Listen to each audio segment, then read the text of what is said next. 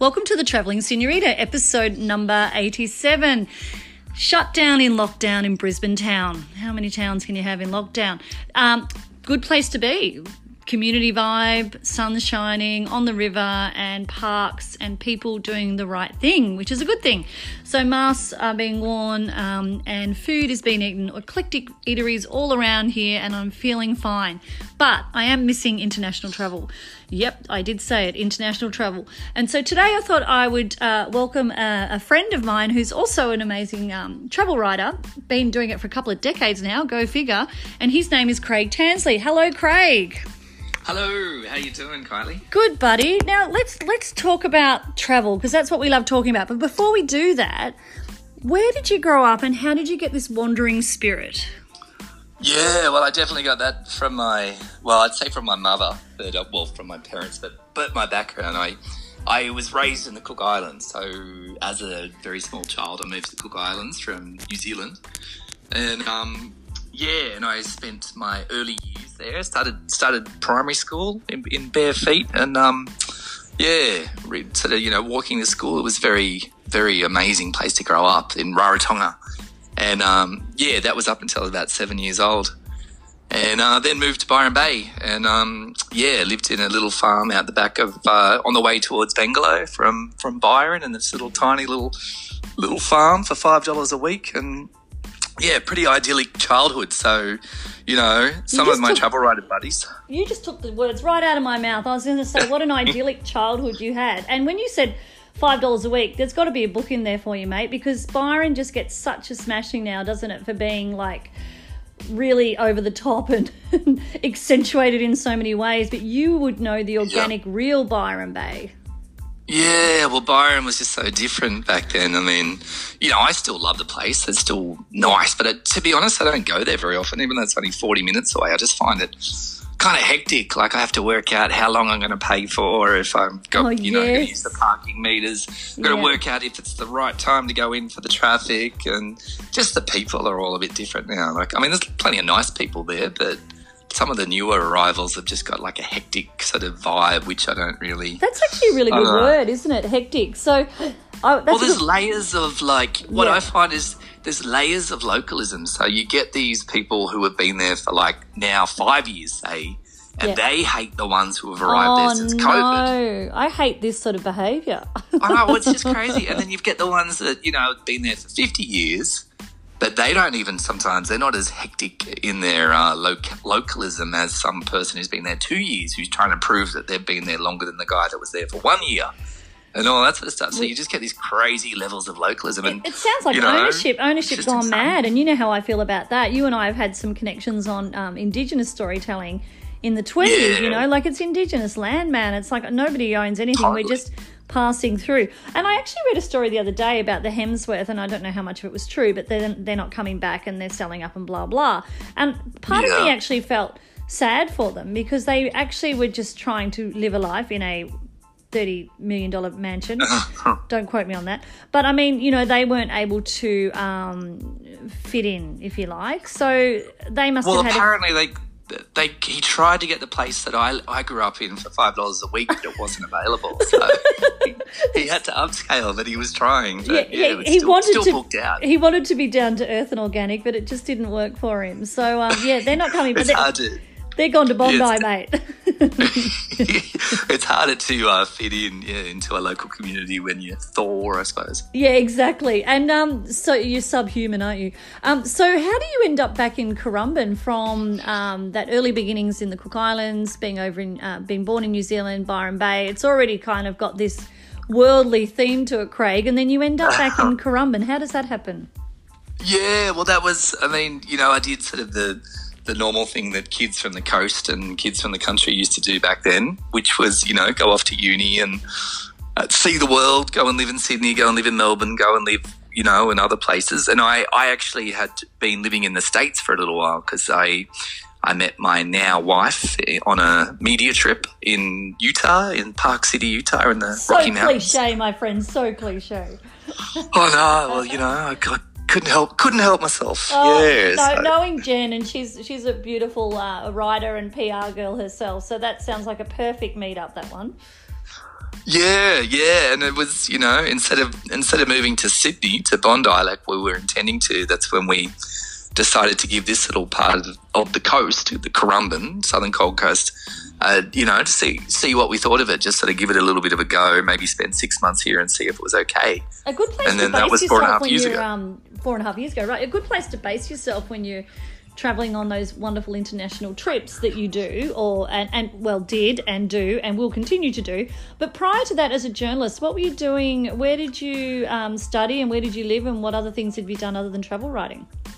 Yeah, well, I did my university up in Brisbane at the QUT, Queensland University of Technology. Yep. And I wanted to stay in Brisbane after I graduated, which was tricky because all the jobs when you're 21 years old and you need a job in journalism, you've got to go out to places like St George and Mount Isa and Cloncurry and all that to work for local newspapers, but I didn't want to. So I worked for truck and bus magazines and logistics. I had to learn what logistics was. When I was 22, I had to go off to Melbourne, I remember was one of my hardest ones, and go to a logistics conference with all these big head guys from like Nike and Coles, Woolies, or Coca-Cola, and do all these stories about their logistics systems and their warehousing. And I didn't even know exactly what logistics was. Yeah, right. You just mentioned, I would have had to put a minute pause on you then, because you just mentioned all the majors, mate, on my podcast channel. If you're on ABC, I would have had to get rid of you then. I should know. This better is than the that, fun part about podcasting. We can do whatever we bloody well like right now, right here. So after you did the trucking, which to me is a little bit like travel, you come back to Brizzy, and then what do you do? Oddly enough, it was a friend of mine. I was watching, for some reason, the funeral of Diana, Lady Diana. We all remember that. It's crazy, yeah. Yeah, I remember it, and I wasn't going to go because it wasn't really my thing to watch funerals of princesses. It's not really what I've done before. But I happened to go that night, so it must have been fate. And it was a friend of mine from university said, "Hey, you would have been interested in that job in the paper today." And it was the deputy editor on Waves magazine. Wow. So then that was in Sydney. So I moved to Sydney and became a surfing journalist, which was good fun. Did you know Tim Baker back then? He worked on the other one. He was on Surfing Life. Oh, but Surfing I knew Life. the name very well. He's a fantastic writer. Yeah. But I worked for Waves and Tracks and did that for about a year. And then I went on to a music magazine with the same company. Is that and so music? Tell me about that. How long? That sounds like one of those glamour jobs. I worked in music myself in London, and everyone said, "Oh, what a glamour job!" But it really is quite not sustainable, isn't it? You burn out from those sort of jobs. Oh, totally. Yeah, I think I was 24 when I got that job, and I just worked, all day, and then I'd go out all night and just burn the candles at both ends. But it was amazing, being 24. Having recently moved to Sydney, and you're in the music industry, and everyone's sort of, kissing your butt to get stories in the magazine, all the big labels where it always, they'd be like, "Oh, okay, so we've got Foo Fighters are coming out. Do you want to spend some time?" I took like Dave Grohl out. I went surfing with Chris Martin, the lead singer of Coldplay. Now he's always struck me as a really nice bloke. Yeah, super nice guy. Terrible surfer, but a really nice guy.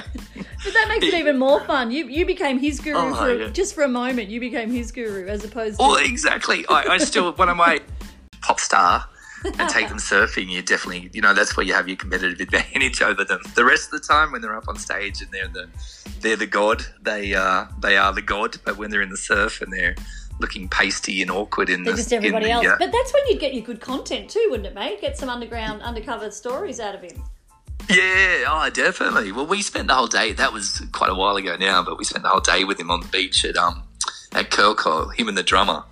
And just, sort of hanging out, shooting the breeze, had a few beers afterwards and all that. We used to do that a bit, actually. We'd hang out with them and I love that. I get to spend some sort of quality time with, like Ben Harper was another one. Spent a lot of time with Ben Harper. He was great. Yeah, see, that all sounds great. So you've gone from studying journalism in Brisbane, having that wandering spirit, getting your first gig in trucks and automobiles on the road, Yeah. and then going into the surfing side, but then you end up in music. It makes absolute sense that you then become a mature writer in wandering and travelling the world. And so your forte, Craig, from what I can tell of what I've read, is uncovering those really wild, adventurous, quirky stories. Tell me a little bit about what you like to write about these days. Yeah, definitely. Well, I mean, that's sort of where I specialise is that kind of, luxury. Well, often it's luxury adventure just because of the publications I write for, but doesn't have to be luxury. It's, in my mind, as long as it's sort of like adventurous. I find it much more fun and easier, really, to write about when there's a real proper adventure involved. There's some sort of experience that has like a beginning, a middle, and an end to it. It just makes more sense to write about in that way. So by doing something really interesting, I find it much easier to write about because I enjoy it more. And you like to uncover things that haven't been written about before. Now that makes sense. Yeah, definitely. Like just finding little quirky little angles that, people might have written about before, or, it's like people forget that with travel writing. Like a bunch of people sort of think that travel writing is just meant to be a whole bunch of adjectives on a page, but it's a travel story is still very much story is the key part of that. It's not travel. It's like it's still going to be a story. So it's still the essence of what makes an interesting story in every other discipline of writing does exist in travel. And just because a place is really beautiful doesn't mean you don't still have to make it really interesting to hear about. So, because no one comes back from a holiday and says, to their friends at the pub, the water was so blue, and then spends the next 20 minutes at the pub telling everyone how blue the water was. They still tell these really interesting stories. Well, it's about the journey and the mishaps, isn't it, along the way, and the people. Yeah, that's right. I mean, it's still got to be interesting. I mean, you can't allow a place just to be the hero. You've still got to, the story's still got to be the hero. And not everybody can afford that luxe holiday that you might get put on. You might get hosted somewhere. So some of your stories I find are really cool because they're not just about the beautiful hotel. You're actually getting out on the horses and taking on the desert, and you're really getting underground. And I love that about your writing style. What was the one that won the award with the front cover? Where were you there? That was beautiful.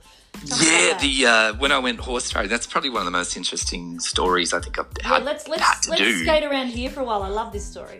There's an amazing company down in Sydney who I do a fair bit of work with, and they run amazing safaris sort of all over the world. And this one, Classic Safari Company, they sent me to Patagonia, so in Argentina.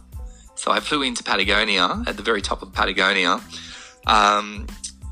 hooked up with this whole bunch of Australians who actually ended up being some of the richest Australians that there are, like billionaires and these young guys that were related to all these mining magnates in Western Australia, but super nice people. Yeah. And they're all amazing riders, and I'm okay horse rider, but I'm nothing special. And we did like a week-long ride through the just the mountains right next to the Andes, right down through Patagonia. Wow. Like really steep stuff too. I mean, these horses were...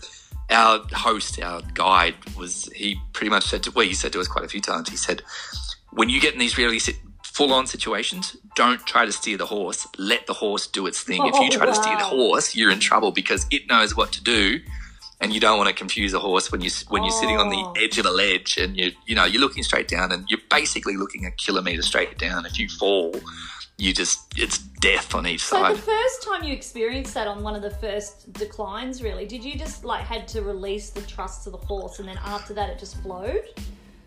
Yeah, well, it was sort of unusual. I think straight away you could just see these horses were just so incredibly intuitive and amazing. I mean, they were just such beautiful horses. So I sort of gave in pretty easily and went, okay, you take charge, and just enjoyed the view. And luckily, because I've spent a lot of time snowboarding and in steep mountains, I wasn't probably as intimidated by the gradient of the slopes as most people would be, because I do tend to spend a lot of time in mountains. Yeah, because you've got that adventurous spirit. So tell me about some of the people you met along the way on that little journey, like the Sherpas. They're probably not called Sherpas, but tell me about the guides. Well, they were incredible. They're called gauchos. Gaucho, that's a great name. Yeah, so they're all gauchos. like local sort of Argentina. Actually, one of them was Italian, but the rest of them are all these Argentinian gauchos and like proper cowboys from another era. And the way they sort of looked after horses and controlled their horses was just next level. I've never seen people ride horses like that. It was just amazing. So we went through this beautiful private property, like right on the edge of this massive wilderness, and we'd stay in these tiny little cabins out in the middle of nowhere. But the best place we stayed at, we stayed there 2 or 3 nights, or maybe 4 or 5, but we stayed at this crazy gaucho, and basically it was like the 20th and the 21st century had never happened. This guy was still living the way he'd lived in the 1800s, or his ancestors, on this funny little place, and we just slept in these tents in his backyard, and he slaughtered his own animals, and so we had a big feast with his animals that he slaughtered, and he didn't have electricity, he didn't have running water, and his wife would have to power this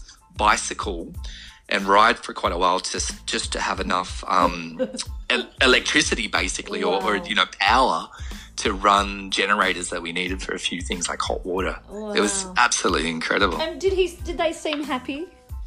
Yeah, really happy.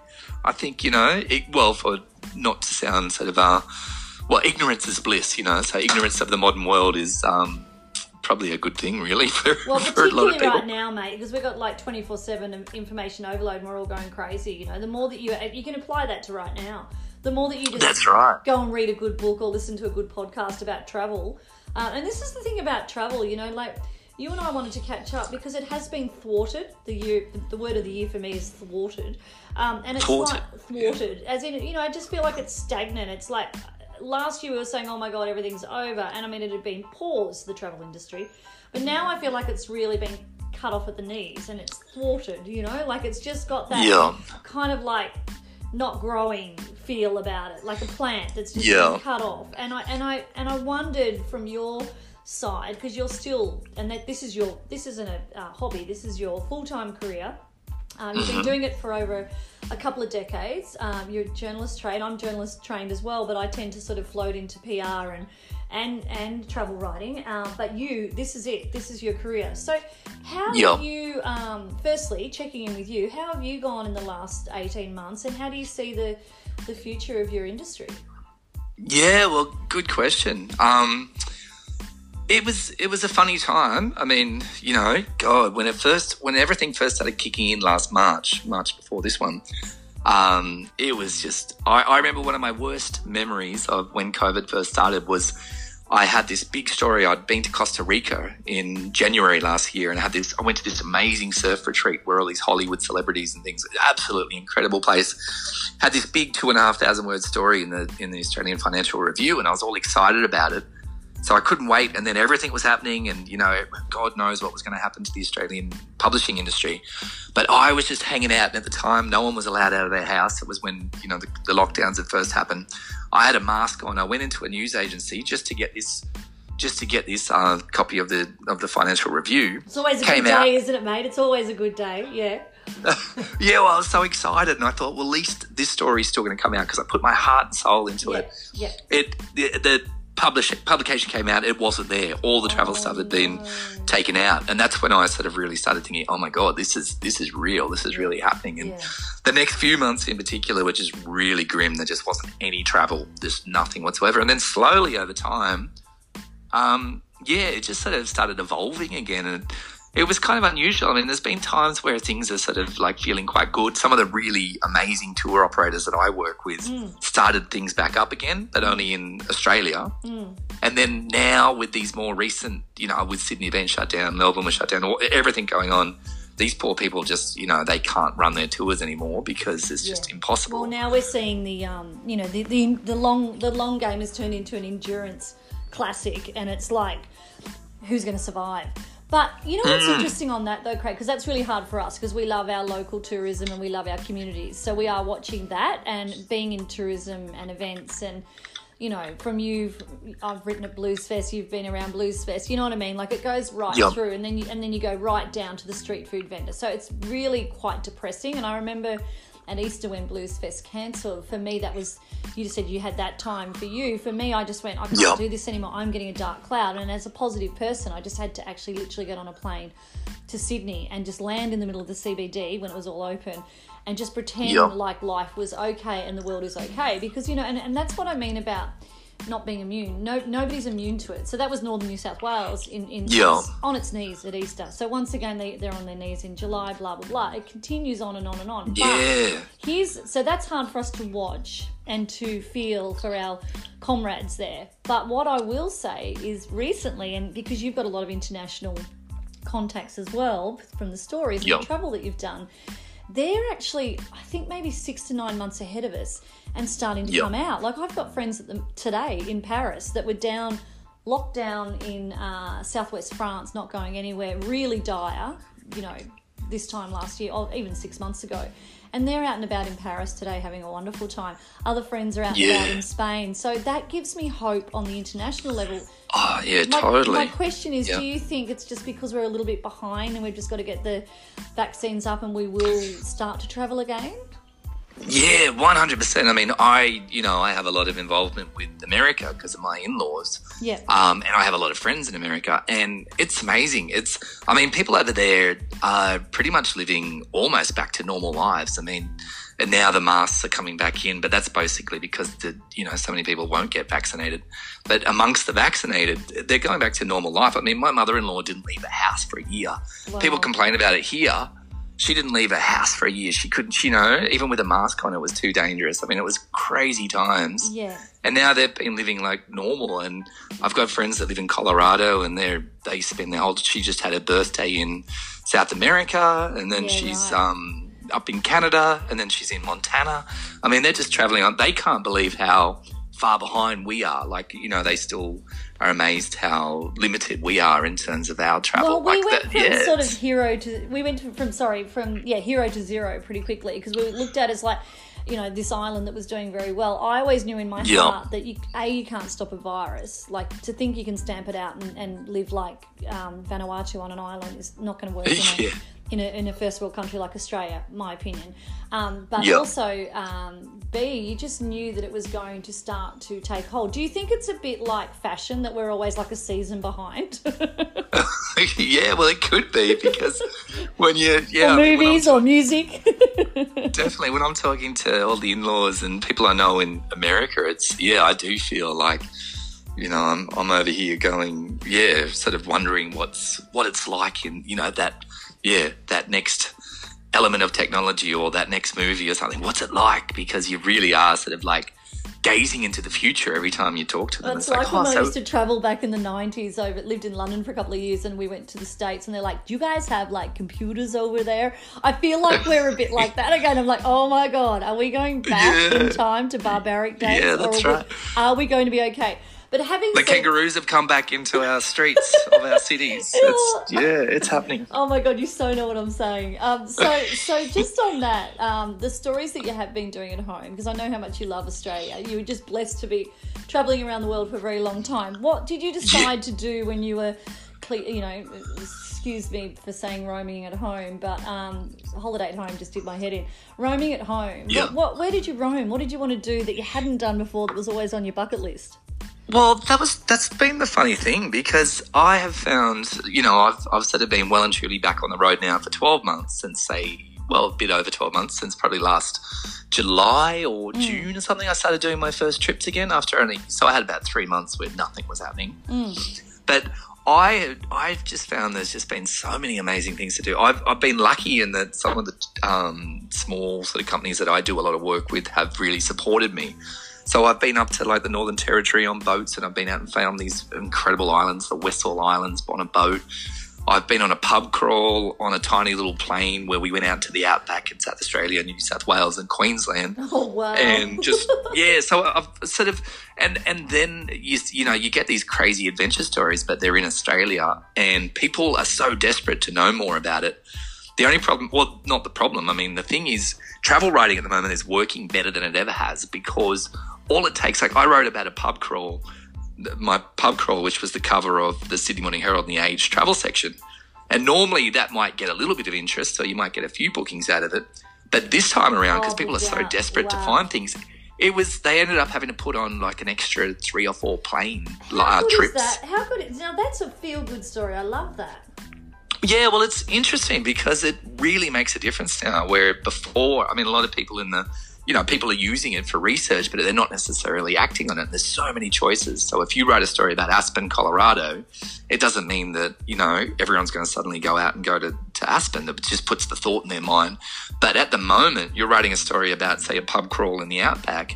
Anyone who's got a bit of money and can do this, like, they're booking it that day, and they're often not able to get that trip because it's already booked out. It's amazing. It's so it's so quantifiable now. Yeah, that's good, and it's good to hear that. And they've also got those dollars they're going to spend on the Amalfi Coast. Then they've got that's why that's why places like Halcyon House and Ray's, they're all booked out way ahead. Exactly, it's that high end, really high end stuff. Like, you cannot get into Qualia. Yeah, and places like, I was writing stories about Orpheus Island, which is just the most stunning island. But you're looking at $2,400 a night.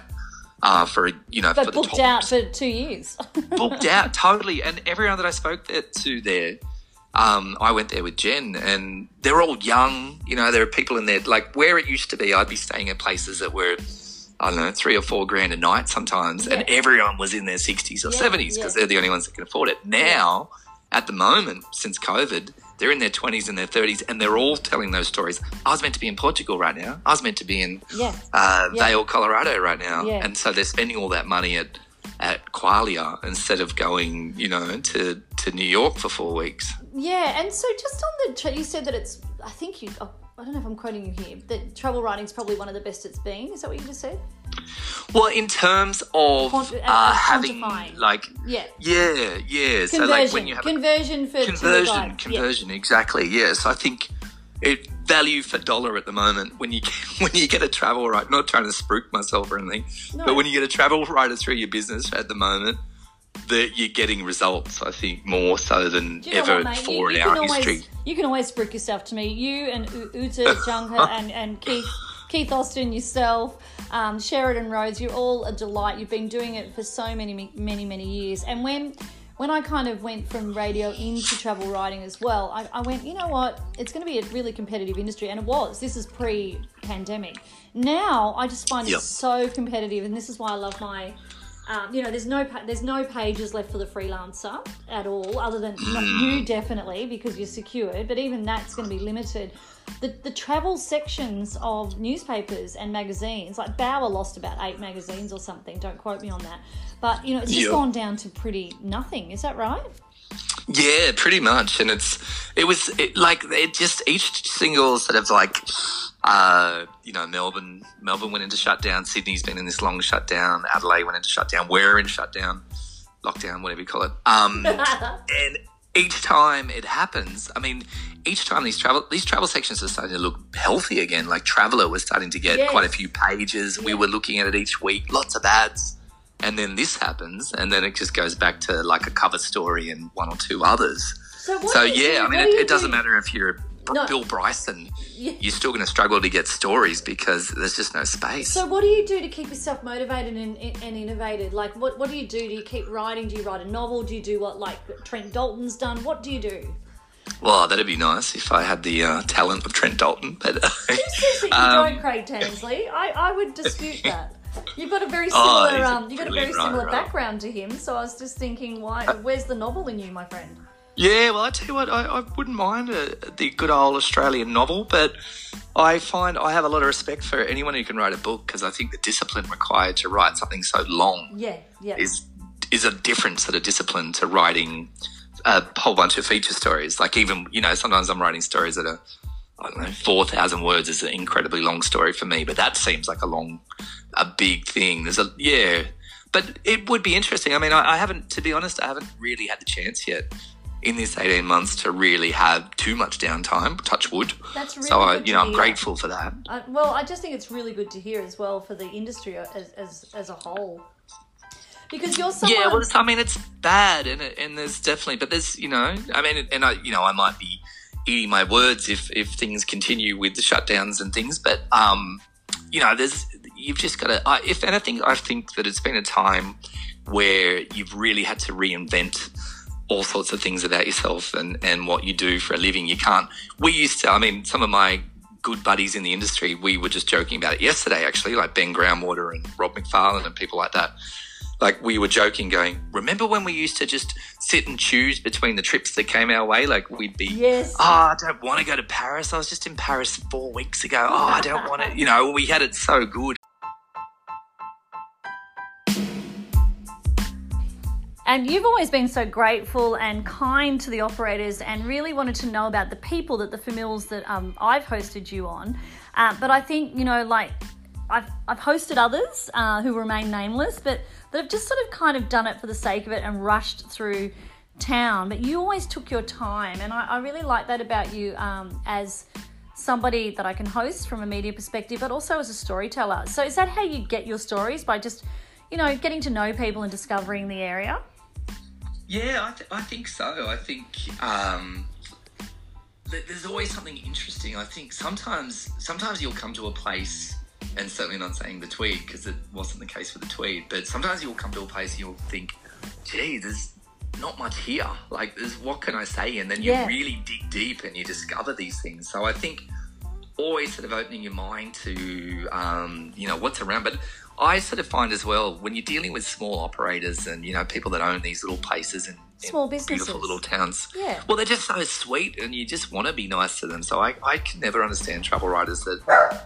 if I always try to look after the ones that look after me, and if they're really sweet, I'll try to get the best exposure for them, because I just, I feel a real affinity with these people, and they're just such, they're so supportive, they're so sweet, they're just good humans. And I think that comes out in your storytelling. But I was going to ask you, what happens if you stay in a crap place? Like, what are the words you use so that we can, now know? Yeah. Well, it's funny. I think the longer that you do it, and sometimes things fall through the cracks, but the longer you do it, the more that you can assess things before you actually go there. So what I used to make the mistake of, and I did it a lot, in my earlier years in travel writing, was I was won over by the destination. So if someone wanted to send me somewhere really exotic, I barely looked at the itinerary. So I would go, I remember I had a terrible trip, and this doesn't sound like it could be possible, but I had a terrible trip to Paris. Yep. Because I can understand that. The itinerary. Yep. I just went to museums, and I don't write about museums as such, because I find it very hard to write about. Yeah. And I went to Champagne, and I'd always wanted to go to Champagne, but we just did these really boring tours, and that was I can't even remember what story I got out of it. So sometimes you've just got to really study up beforehand to make sure that what you're doing is what you're going to like and what you're going to write about, because it can be really awkward if you just don't like a place. But there's definitely ways around it, and people ask me all the time, do you have to lie about places you don't like? And it's like, you don't. You just don't. It's like that thing, if you don't have anything nice to say about something, then just don't say anything at all. Yeah, so a lot of people are quite grateful that you don't just write some horrible, scathing story, because, there's enough. One of my old editors on the Sydney Morning Herald used to always say to me, there's enough nasty stuff in the paper without the travel section being absolutely really and particularly right now. That was truer words have not been spoken. I tell you what, because it's just like, it's just and sometimes you might get somewhere, and if you're writing a bad thing about a restaurant, it might just be an off night where the chef was homesick, or maybe a hotel you stayed at was being refurbished and you didn't realise, or a bit of compassion goes a long way. We were counting the other day on the media, like the word fear in the headline was in every single article I looked at on Monday. Fear, the word fear. So if that doesn't say a lot about media right now and government, then I don't know what else does. So travel has to stay, and food. I love writing about food, as you know. That's got to stay up, and it's got to stay positive and connected, and, it's got to be that community feeling when you write, because it's about people's lives, as you just said, Yeah, that's right. And it's sort of, at the moment, I'm loving watching the Olympics, because it just gives you that buzz, and it's such a nice energy about it.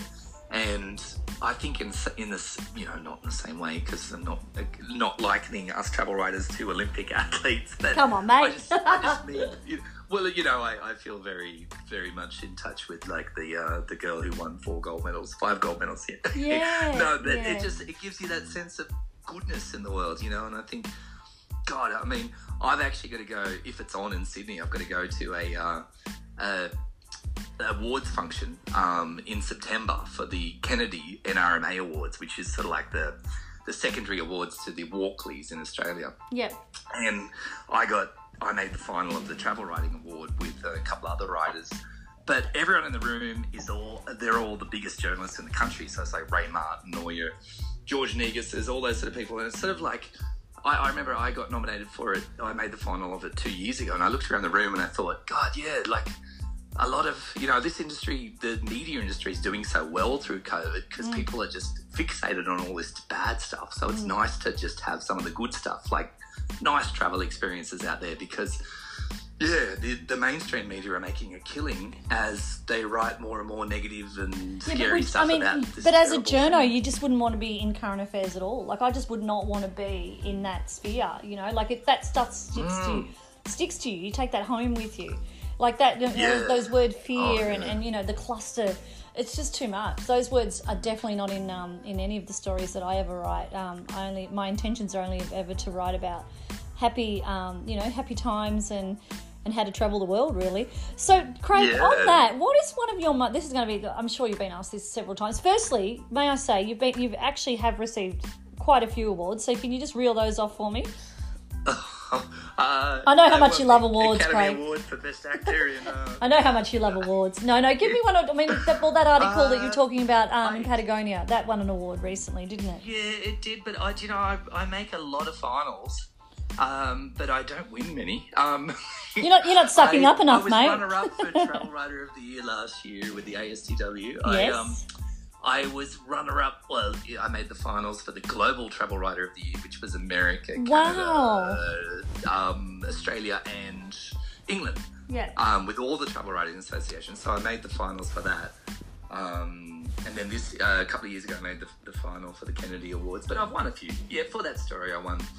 With the ASTW, which is the Australian Travel Writers Association Awards, the main industry awards, I've won lots of the different singular awards for best story, best international story, best Australian story, that sort of thing. No, I love that. I know how much you love your awards. I'm being facetious here. I love entering them just to see, It's like, it's good fun. I get all nervous and I really hope the Kennedy Awards goes on. Like, I really hope the show goes on with that one. Yeah, well, it's September the 24th or something, so you never know. But it was meant to be this week, actually, but they postponed it. We were just another big publication's got some awards coming out about food, and we were meant to be down in Sydney for that on the 16th of August, but there's not a chance in hell that's happening. Yeah. So that's gone online, but that's okay. They're still doing the virtual, and it's still good to be the recipient of that. So, Craig, this is $1 million question. Where is one of your favourite places in the world? Well, I would have to say the Cook Islands because it's where I began my life in, and I've had a couple of my brothers who have travelled the world extensively, and when they came back to the Cook Islands on their way home again, and my father still lives there, they spent some time in the Cook Islands. They went, why do we go travelling for? This is the best place here. So wow. I would say it's really hard to go past the Cook Islands, but I love the mountains of, I lived in the mountains of Utah, and I spent a lot of time in the mountains of Colorado, which I absolutely love. I love the vibe over there. It's sort of like kind of like the same vibe as around here. Like a real sort of like Byron, the way it used to be. Lots of hippies, but lots of rich people. And then it's kind of like just a really nice blend of a whole bunch of different individuals, like hippies and farmers and, adventurous, and it's just got such a cool vibe to it. They're two remarkable places. I actually just remembered a story that you did with your mum. Tell me about the sailing trip, the story that you wrote with your mum. Yeah, I did that for Escape, actually. I did that as a cover story about what it was like to go sailing with my mum. Actually, almost virtually a year to the day today, my younger brother and I've got 3 brothers, we sailed from Tin Can Bay near Harvey Bay there. Yep. Into all the way up to the Kettles. So we sailed with my mum. My mum lives on a 38-foot yacht, and she has for 21 years. That's amazing. Where is she moored usually, or just wanders? She generally spends the summers on a mooring off the Southport Yacht Club in Southport. Yeah. And then she'll usually, if she can, she'll spend the winters sailing up to the Whitsundays, and she's in the Airlie Beach area. That's she amazing. Just anchors off wherever she can. Oh my God. She does it on a sniff of an oily rag, or whatever the saying is. So, people have this thought that yachties are all loaded and they've got, their own private skippers and all that. My mum and her friends are the exact opposite of that. They're the real ones, mate. They're $1 a day. They're the scurvy dogs that know all about the 100 nautical mile. But what a wonderful I love that. But that's what sailing is. How long were you on the boat together, you guys, sailing? Yeah, we did that one for 10 days, I think it was, and then not long after that, I flew home, and then I went back up to the Whitsundays, where Mum had already flown up to the Whitsundays and spent another week or so on her boat around the Whitsundays. And do you pitch these stories, or do you wake up at 3 a.m. in the morning, you've got this brilliant idea, or do people come to you? How does it work? Well, that one was quite unusual, because I actually thought that would be a really cool story for some publication overseas as a this ultimate thing where these kids go sailing with their mum on this trip in Australia, and no one sort of really took the bait. I think with Australia being cut off from the rest of the world, but then luckily Escape thought it was a good idea and came to me with it, saying, well, we want that as a cover story. So they gave it a bit of which was really cool. So I got a chance to write about that. It was quite funny, I even had to go on Sky TV and talk about boating and what's happened with boating in these COVID times. And they put me on there on the screen where they had my face on the screen. They said, Craig Tansley, boating expert, and my brothers have never let me go, because from New Zealand, incredible sailors. Imagine that, boating expert from New Zealand. New Zealand's Craig Tansley. Or Polynesian boating expert. That's hilarious. Oh my God, I don't know much about boats. I mean, I know how to pull on the jib, and I know where the beer is in my mum's fridge, and that's port and starboard. That's about it. That's it. Yeah. No, I don't know that. Oh, that's hilarious. Yeah, I do. Of course you do. I love doing this podcast, because I call you a friend. I know your story, but I've just learned so much more about you, from trucking right through to boat expert. I had no idea. Peeling back the layers of the onion. Yes, I love it. Now, who's someone that inspires you? It can be industry, or I usually end my podcast with it's people to place. So a person and a place. You've given me the places, which are fantastic. And a person really inspires you. It can either be industry related, or it could be Mother Earth. It can be that woo-woo. Yeah. Well, I mean, from a totally across all areas, I'd say my mother, because she's always lived her life out to completely outside the circle. The circle, the square, whatever. She's lived a very unusual life, and she's still doing it into her 70s. Oh my God, I'd love to meet her. She's been a constant sort of what a cracker. Very inspirational. But from a more writing sort of point of view, I'm constantly inspired by a few different writers, and all it takes. I had to write quite a long story this week for the Financial Review, and I was struggling a bit. But I have a bookshelf of my favourite authors, and anytime I'm a little bit stuck, I just read a couple of them, and they're my favourite writers. And I love Paul Theroux, or Theroux, I think you pronounce it. He's an American writer that just makes words seem like song lyrics. He's just incredible. Words like honey, yeah. Yeah, he's just incredible. And I really love the American writer Jon Krakauer, who wrote Into Thin Air, and I could read Into Thin Air. The way he writes, he just has this economy of prose. Like he just writes. Oh, I love that. The way you just said that was amazing. And Tim Winton, Dirt Music. Wow. Anytime I'm ever stuck, I just read Dirt Music. That's a cracker, absolute the greatest cracker. book ever written. Yeah, and you know what? You've just given me because that happens to me where I get what is it called, writer's block, whatever it is, and I usually flick like moonology books, or like books about, I don't know, star signs and things, but I actually need to start flicking some of the novels that I love, because it's about the actual words just coming onto the paper, flowing, as opposed to, I go for the star sign, what's happening in the stars, but I actually...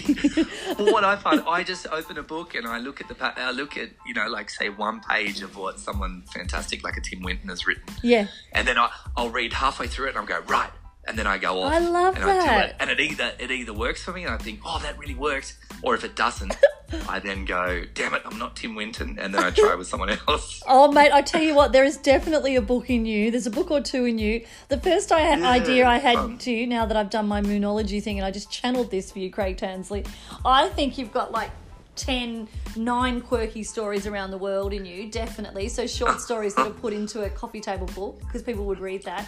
Because you've got photos to accompany it as well. So I think your first foray into it would be a kick-ass travel stories, your best travel stories into one book.